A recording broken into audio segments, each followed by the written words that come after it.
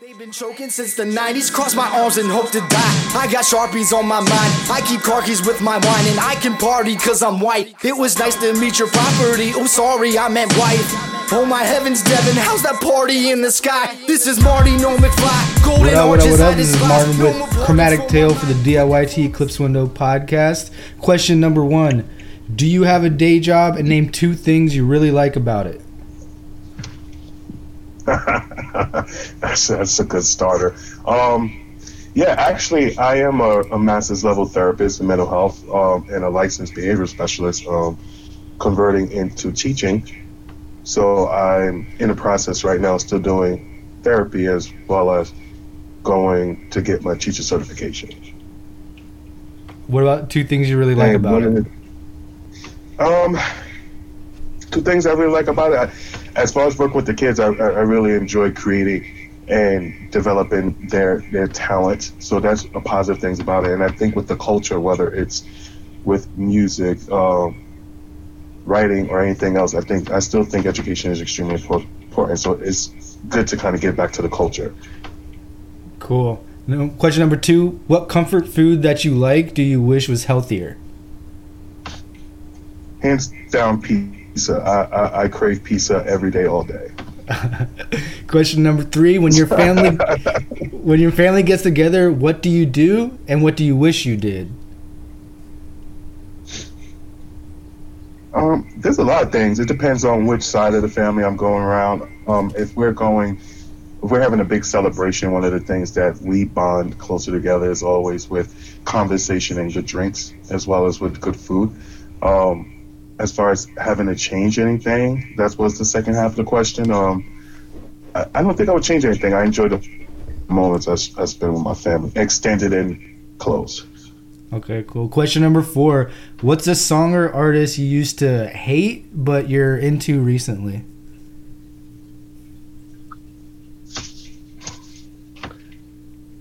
I would say hate is a strong word for listening to other creatives' music. I'm a creature of all genres, so I like a lot of different types of genres, but there's one particular type of music I wouldn't say I listened to over the years and never really appreciated, besides like certain singles or certain artists that was mainstream. I've actually got into country, and I never really enjoyed Keith Urban music before, but his recent single, Blue Ain't Your Color, actually got me becoming a fan. Okay. Question number 5, what do you feel is going to get better in the next 10 years?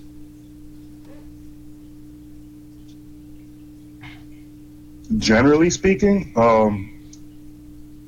in the next 10 years... It doesn't have to be general. It could be specific. I mean, hopefully...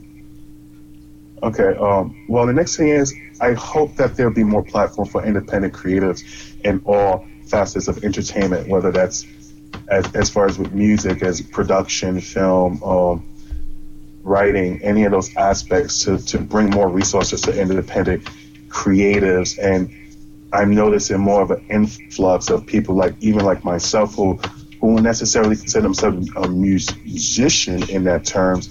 As a writer and a creator, I kind of actually like that new phrase of creative entrepreneurships. It's a new phrase going around as far as entrepreneurs, but it's more of creative entrepreneurs. And I think that's going to be an increasing new fad, as far as people taking the hands of actually learning more about the business of art and doing it more that way.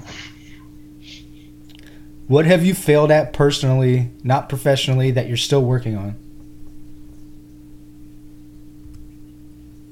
I think certain of my personal relationships have taken a step back when me trying to create a creative entity. I wish some of my personal relationships would be a little bit more stronger, as they used to be way back when. I think as we tend to get older, our funnel of friends and friendships, or our meaning of friends and friendships, kind of shrink, and it starts to become smaller and smaller. I like growing up in the late 90s, early 2000s, where it's the bonds of friendship, and even in music, it was much more stronger, and it was more personalized than it is just cookie cutter and very just kind of like corporate tense. Okay. Question number 7. What's the biggest professional mistake you've ever made, and what did you learn from it?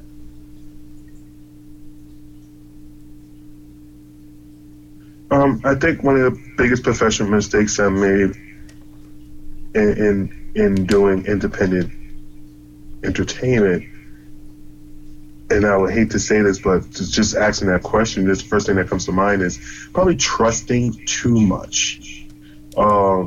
Trusting other people's vision without necessarily valuing my vision as well to a project. And I think I learned that very early on as I was a club promoter. So, doing it now, it's on an independent level, and just knowing that, everything comes with a risk, and it's sometimes even taking a risk yourself may not pay off on monetary gains, but it increases your visibility in the market. So I believe in investing in self and putting up money for your own projects. What's your favorite song of all time and why? My favorite song for all time. Damn. Let's see. What would be my favorite song of all time? My favorite song of all time. That's such a good question. I like so much different music, so I couldn't even state if I had to do one crazy song that I would listen to constantly for all times. Honestly, I think it's a bad question, but I ask it because it tells a lot about how people answer it. Like, is it the song that pops in your head first? Is it the song that was your first favorite song? Is it a song that got you through something? So I only ask it. I think it's a shitty question. I just ask it because I'm interested to see like how people answer it. Like, what is their own constraints? Yeah, it's so many different music, but I think there's one song in particular that sparked bells that I think resonated through my life, and I think the lyrical content, transcends over the years from when I first originally heard the track to now. And I honestly would have to say that's probably a Mary J. Blige track on her sophomore effort, the My Life album, which is probably I would say I'm Going Down. Yeah, I think that lyrically contact was in a really good place. I think it just transcends nicely for wherever you go through. So I really, as a lyricist, I really like the lyrical structure of that song. And it's so relevant that it was released in the 90s and it still has relevance today. So I think that's a really good track. What's the favorite place you've ever been and why?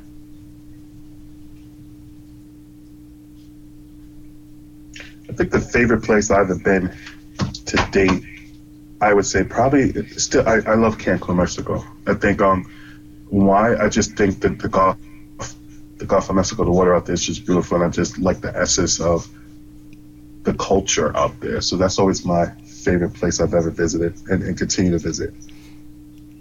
What time did you feel most connected with the world and human beings?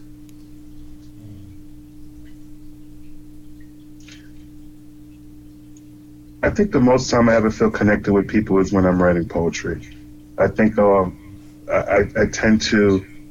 interact with a lot of different individuals from all walks of life and all businesses and different facets, that sometimes I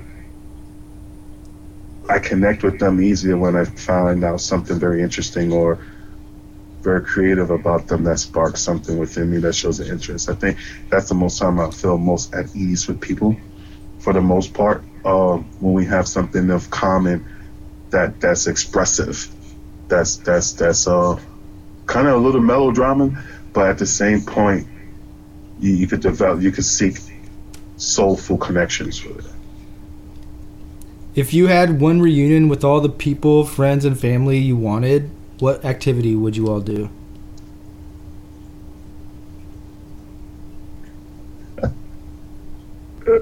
We probably dance our butts off. Honestly, music is big, so probably do a lot of dancing. Yeah, probably do a lot of dancing. Yeah. I went and see. I would see a lot of talking, definitely a lot of talking, a lot of dancing, and just happy times all together.